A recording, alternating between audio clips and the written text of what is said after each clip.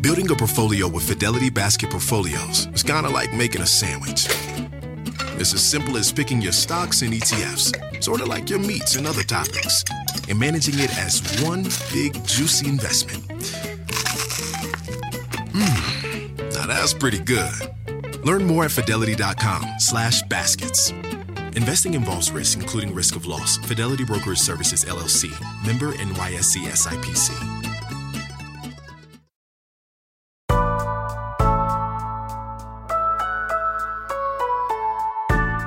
It's Tuesday, February 25th. I'm Akilah Hughes. And I'm Gideon Resnick, and this is What a Day, wishing you a very fun and colorful Mardi Gras. Yeah, it's Fat Tuesday. You know what that means? I am going to gain more. Mass? More mass.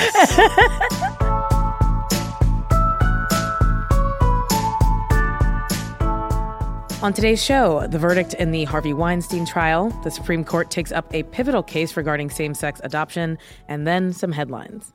Nearly 2.5 years after the New York Times published a story detailing decades of abuse by film executive Harvey Weinstein, which amplified the Me Too movement, the disgraced Hollywood mogul has been found guilty on 2 counts of felony sex crimes and has been acquitted on 3 other counts. The convictions are the culmination of a month-long trial and testimonies brought by 6 women. Akilah, this trial has been dominating the news. We've heard harrowing testimonies, insane lines of defense. Take us through what the jury decided here. All right, so Weinstein has been convicted of criminal sexual assault in the first degree based on the testimony of former Project Runway production assistant Miriam Haley, and rape in the third degree based on the testimony of former actress Jessica Mann. He was acquitted of the most severe charge, predatory sexual assault, which would have established that this was a pattern of behavior for him since 1994. Still, this is a historic moment, so we can't take anything away from that. An incredibly powerful man is being held accountable for his crimes. It's just not something that happens very often anymore. Yeah, that is very true. So when is Weinstein expected to be sentenced? All right, so sentencing is going to take place March 11th. After the verdict came down, he was actually taken to the hospital due to complaints of chest pain. But here's what we know. Weinstein is 67 years old, and he's facing at least 5 years and up to 25 on the first-degree count and up to 4 years on the third-degree count. The judge can consider running the sentences consecutively for a maximum total of 29 years, which, if he served that whole sentence, would make him 96 years old at the time of release. Yeah, so effectively the rest of his life, potentially. What has the overall response been to this? Certainly a very emotional moment. Yeah, well, there's obviously a lot of gratitude for the brave women who came forward and told their stories. Ashley Judd, an actress who came forward in the initial New York Times article, tweeted, quote, "For the women who testified in this case and walked through traumatic hell, you did a public service to girls and women everywhere. Thank you." Mira Sorvino, who also accused Weinstein of sexual misconduct, tweeted, quote, "The beginning of #justice. More to come, my sisters. #Weinstein guilty." And Mariska Hargitay, a.k.a. Detective Benson on the NBC drama Law & Order SVU, tweeted that the Weinstein case, quote, "represented some of the ugliest behavior I have seen in the criminal justice system." She's right. It's not just ugly, it's especially heinous, which sounds like a joke. But in all seriousness, Hargitay started the Joyful Heart Foundation, which educates and empowers victims of sexual assault, domestic violence, and child abuse. And she's also made a commitment to end the backlog of rape kits nationwide. So it's all good work, and, you know, she's qualified to weigh in. Yeah, indeed. So this is definitely a start for the legal system holding powerful men accountable. But Akilah, what do we think here?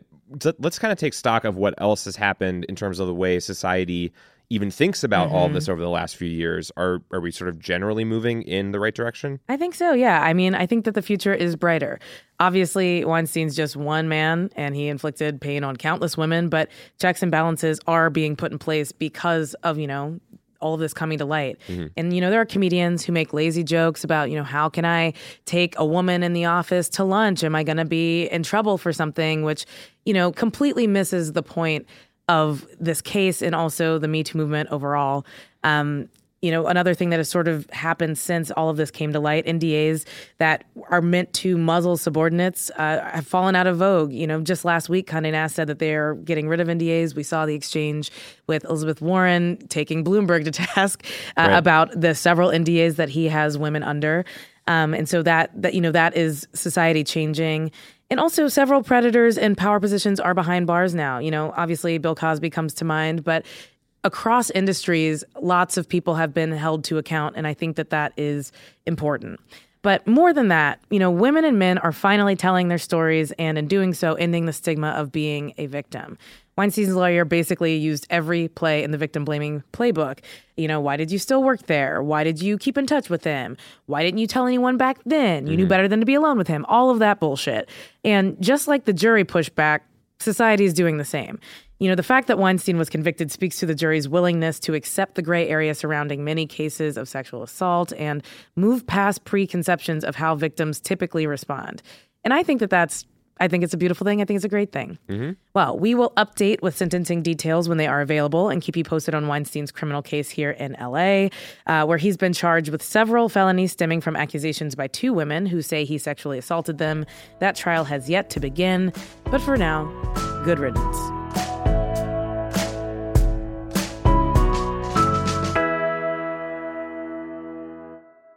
The Supreme Court added a case to its docket on Monday that stems from a legal fight in Philadelphia.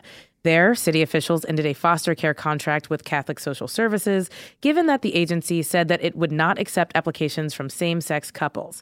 Catholic Social Services sued, claiming Philadelphia was violating their First Amendment rights, and now the Supreme Court will decide. So Gideon, tell us more about the backstory here. Yeah, the city of Philadelphia works with a bunch of different agencies as part of its foster care system, and one of them was Catholic Social Services. Mm-hmm. Philadelphia stopped doing placements with them following a 2018 news story that shed light on their policy of not placing children with same-sex couples. Mm-hmm. The agency and then some foster parents sued after that based on their First Amendment rights of religious freedom. They were claiming discrimination. Right. Then a lower court determined that the city was within its rights to end the contract due to requiring compliance with its non-discrimination policies. Then in August of last year, the Supreme Court decided against hearing the case. But this year, they decided that they would actually take it up. Right. And this is sort of like the case of the Colorado baker refusing to make a wedding cake for a same-sex couple, right? Yeah, absolutely. Exactly. Just as a refresher on that, in 2018, the Supreme Court did not decide the main issue in that case, which is whether businesses can get exemptions from anti-discrimination laws based on religious grounds. But it did rule that the baker had been mistreated by some of the state's civil rights commission. Mm-hmm.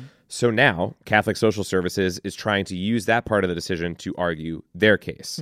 The city says that Catholic Social Services is not entitled to rewrite how Philadelphia conducts government contracts to take out anti-discrimination language. Okay. So on the one hand, we have an agency saying we should be able to operate according to our religion. And then you have the city saying, sure, but not within our foster care system. Right. So the court has to decide whether it's okay for Philadelphia to exclude them, basically. Yeah, that's basically it. And there is some justified concern over the ramifications of the Supreme Court hearing this case and making a ruling. Leslie Cooper at the ACLU said the case could have major consequences for, quote, more than 400,000 children in foster care across the country, allowing foster care agencies to exclude qualified families based on religious requirements that have nothing to do with the ability to care for a child, such as their sexual orientation or faith, would make it even worse, end quote. So, yeah, she's concerned about ripple effects from all of this. So this is headed to the Supreme Court now. Do we have any sense of where the justices might stand on this issue? Yeah, as a window into that, we can look at the 1990 case, Employment Division versus Smith, and what's going on with that. In that decision, written by former Justice Antonin Scalia, the conservative justice wrote, quote, "We have never held that an individual's religious beliefs excuse him from compliance with an otherwise valid law prohibiting conduct that the state is free to regulate." Meaning, essentially, it's okay for a city or state to make laws as long as they aren't targeting a particular group and then go and enforce those laws. Yeah. But in the years since, conservatives on the court, with 2 newer additions from President Trump, have said that they are open to reconsidering that decision. And now, given the situation that Catholic Social Services is in, they are explicitly asking them to do so. So going forward, this question of how the court views religious freedom is very much an open one, and seemingly they want to revisit a lot of this stuff. We'll be keeping an eye on this case as it progresses. It's set to be argued next term with a decision in 2021.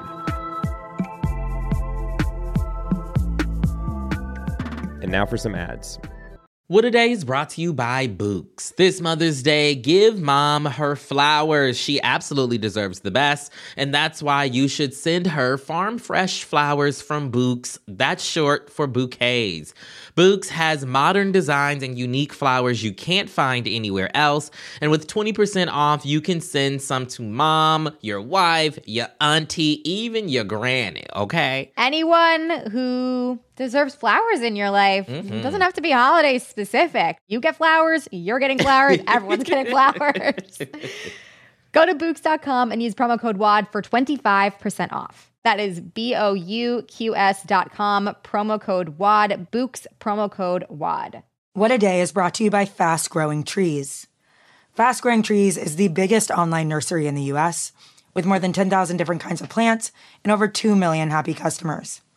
They have everything you could possibly want, like fruit trees, palm trees, evergreens, houseplants, and so much more. Plus, Fast Growing Trees makes it easy to order online, and your plants are shipped directly to your door in 1 to 2 days. And along with their 30-day Alive and Thrive guarantee, they offer free plant consultation forever. We love Fast Growing Trees here. I keep telling you that the mini plants that I've gotten from these folks are yet hanging on. And that's not because I have a green thumb, okay? This spring, Fast Growing Trees, they have the best deals online, up to half off on select plants and other deals. And listeners to our show get an additional 15% off their first purchase when using the code WAD at checkout. That's an additional 15% off at fastgrowingtrees.com using the code WAD at checkout. Fastgrowingtrees.com, code WAD. Offer is valid for a limited time. Terms and conditions may apply. What a Day is brought to you by Ulta Beauty. This AAPI Heritage Month, Ulta Beauty is celebrating the joy of belonging to a community composed of intricate connections, belonging to our past and our future, to the heritage and birthright that is beauty. Ulta Beauty shines a light on the AAPI community, passing the mic to brand founders and creators to tell their stories centered on heritage, joy, and beauty. They carry AAPI-owned and founded brands like Live Tinted, Peach and Lily, Glamnetic, Tree Hut, and more. Shop AAPI-owned and founded brands at Ulta Beauty stores and Ulta.com. Let's wrap up with some headlines. Headlines. Katherine Johnson, one of the mathematicians at NASA who inspired the film Hidden Figures, passed away yesterday. She was 101 years old. Her calculations led Apollo 11 to land on the moon and return back to Earth after Neil Armstrong's historic moonwalk. She also helped send the first American into space and made it possible for the first American to orbit Earth. During her 33 years at NASA, she and other Black women in the research division were rarely, if ever, commended for their accomplishments in space research.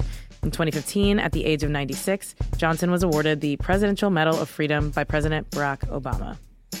Stocks fell about 3.5% in the United States on Monday following spikes in coronavirus cases around the world. It's the biggest loss Wall Street has seen in 2 years and a sign that investors are worried about what's next with the virus. There's a lot of economic anxiety to go around. Germany, Italy, and Japan could be facing a higher risk of entering a recession. Some of this has to do with factories around the world struggling to cope with the closures of their suppliers in China. To respond to the outbreak, the White House asked Congress for $1.8 billion in emergency spending. The drug maker Moderna also delivered the first experimental coronavirus vaccine for humans. Researchers are set to begin clinical trials of the drug in April. I will let them inject me with it. This is not legally binding. I don't know. Roll the tape. We'll wait and see what Moderna has in store, and if my doctor says it's fine. Yeah, okay. Now for some exciting news out of Mars, of which the moon is part. I'm doing all the space stories today. All right, NASA just released the first set of data from their Mars lander InSight, which touched down in 2018 on the red planet, a.k.a. the one Matt Damon grew those potatoes on. The big discovery is that Mars is seismically active, meaning it has earthquakes, though up there they call them Marsquakes, which obviously makes sense, but still kind of feels cute to me in a bad way, you know? Anyway, geophysicists say Mars shakes less than the Earth, and for different reasons. While earthquakes result from shifting tectonic plates, Marsquakes are caused by long-term cooling of the planet since its formation some 4.5 billion years ago. InSight will continue to send info back to Earth, helping scientists to understand how rocky planets like Mars, Earth, and Venus form. We might want to use that info to build a new planet once the president turns ours into an inferno ruled by unrecycled plastic that came to life. Unrecycled plastic that is currently choking a duck in Central Park. Aww. Get there and save him now. I did hear about that. We are on our way after this show. President Trump is continuing his first official visit to India today. He got a big welcome yesterday, appearing with Indian Prime Minister Narendra Modi at a Namaste Trump rally that drew over 100,000 local Trump supporters in temperatures approaching 90 degrees. Couldn't be me. And guys, it probably felt even hotter because it was also attended by Jared Kushner. Side note, why is it that whenever Kushner leaves the country, all of my toys stop being possessed? I don't know. It's very strange, just a coinkydink. Trump gets along well with Modi, who's also a right-wing populist leader and has been criticized for detaining thousands in Kashmir and helping to pass an Islamophobic citizenship bill. Earlier in the day, the president visited the Taj Mahal, which inspired Trump's former Atlantic City casino that's now a Hard Rock hotel. It's cool that the president has this connection to Indian culture and also to classic rock memorabilia from bands like Aerosmith and Puddle of Mud. Pod. Pud. Those are the headlines.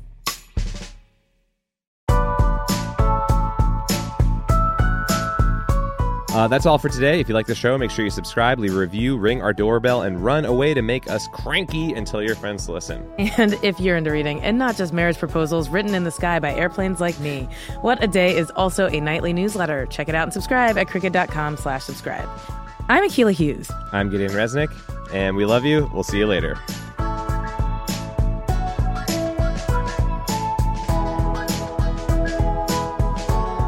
What a Day is a product of Crooked Media. It's recorded and mixed by Charlotte Landis. Sonia Tun is our assistant producer. Our head writer is John Milstein, and our senior producer is Katie Long. Our theme music is by Colin Gilliard and Kashaka.